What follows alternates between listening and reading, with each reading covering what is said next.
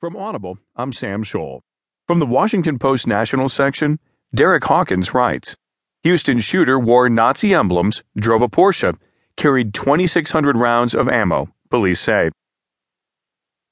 A man who injured 9 people in a shooting rampage in Houston on Monday was wearing military clothes and Nazi emblems during the attack and was carrying nearly 2,600 rounds of ammunition inside a Porsche convertible parked at the scene, authorities said.